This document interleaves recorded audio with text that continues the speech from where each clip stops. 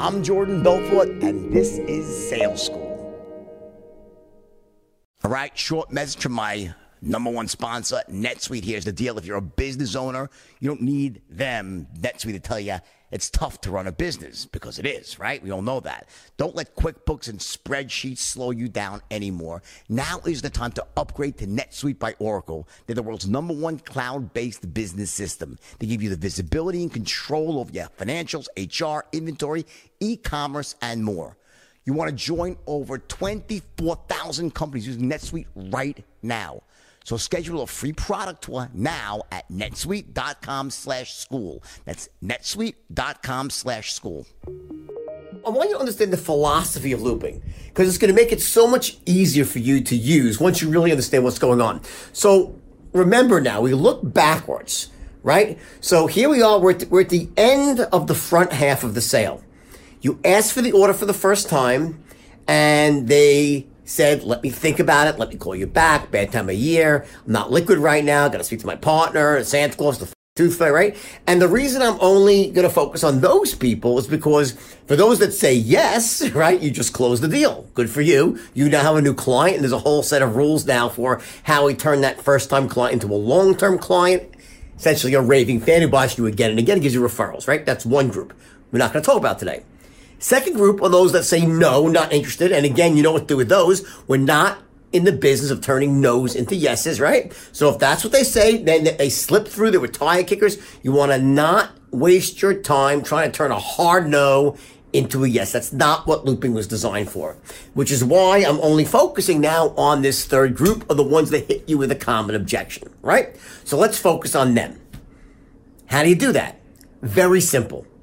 I want you to imagine where you are in the sale right now. At the end of the front half, we can hit the first objection, right? And now I want you to kind of imagine the straight line, walk down the straight line to the end when they say yes, and now say, okay, looking backwards to that point where I was, where they said, let me think about it. What has to happen to get them to move from let's just use let me think about it. What has to happen to get them from let me think about it to yes? That's what the back half of the sale is for, right? So we look back now. They just said yes. Well, what happened? Why would someone change their mind? Well, the obvious answer is that you told them things about your product that made it more attractive in their mind, that explained why it was the best deal, that perhaps made them very certain that maybe if something went wrong with it, you'd be there to help them, or there'd be a money back guarantee, or whatever it might be. You gave them more information that impulsed them to change their mind. They said, let me think about it, right? Which is a smokescreen for uncertainty. So essentially you made them more certain through your words, your tonality, your body language, and that increased certainty caused them to change their mind. That's what happened. Backwards looks like you're at the end now. They just said, yes, great. Well, before they were saying, let me think about what happened. You said things to them. You handed them documents. You pointed them to websites. Maybe they checked around if it's a longer sales cycle. The point is that there's certain things that went on when someone goes from let me think about it to yes. It's not a accident. It's not like someone says, let me think about it. And you say, I've been doing this for a long time. And, when people think about it, they typically put it in the back of their mind. They decide against it. I know you like the idea. I don't want you to do that right now. You just give me one. That doesn't change anyone's mind. To tell someone why they don't need to really think about it, or why people who think about it end up coming in last in life, or why, call me back is not a strategy that's really sustainable for them because they're too busy. They won't call you. You're busy. They're busy. That stuff, those rebuttals to the objections, that's not where the magic lies in the straight line. It's not the magic lies in selling.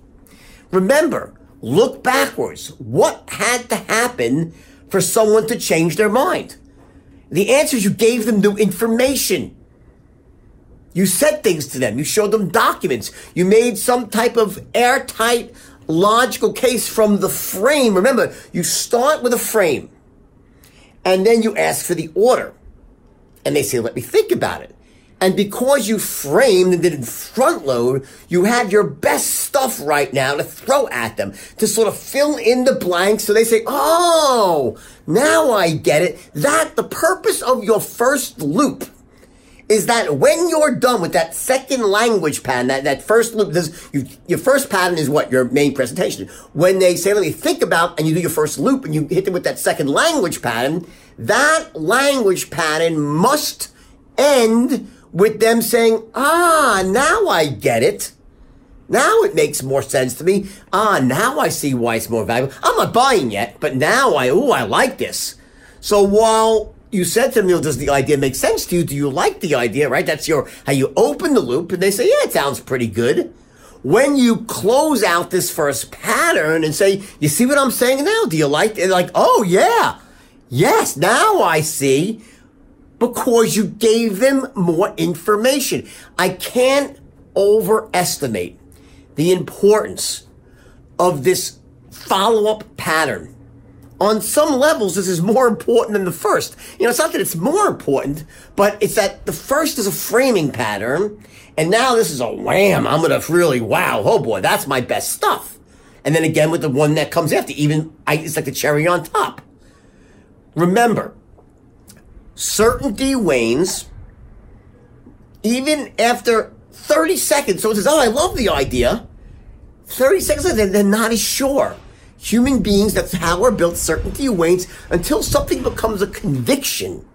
We tend to go back and forth with our certainty. We'll get very, very certain, and then certainty starts to fade. So when we loop, what we're doing is we loop back into presentation mode, right? And we give them new information that raises their level of certainty. I want you to focus on this first pattern today. Just this first pattern right now. Forget it, not even your Forrest Gump pattern. We'll handle your Forrest Gump pattern tomorrow. I want to handle this pattern by pattern. Make sure that today, okay, which is going to be, I think, for everyone, Thursday, right? I want Thursday to be the day that you spend it just takes 15 minutes.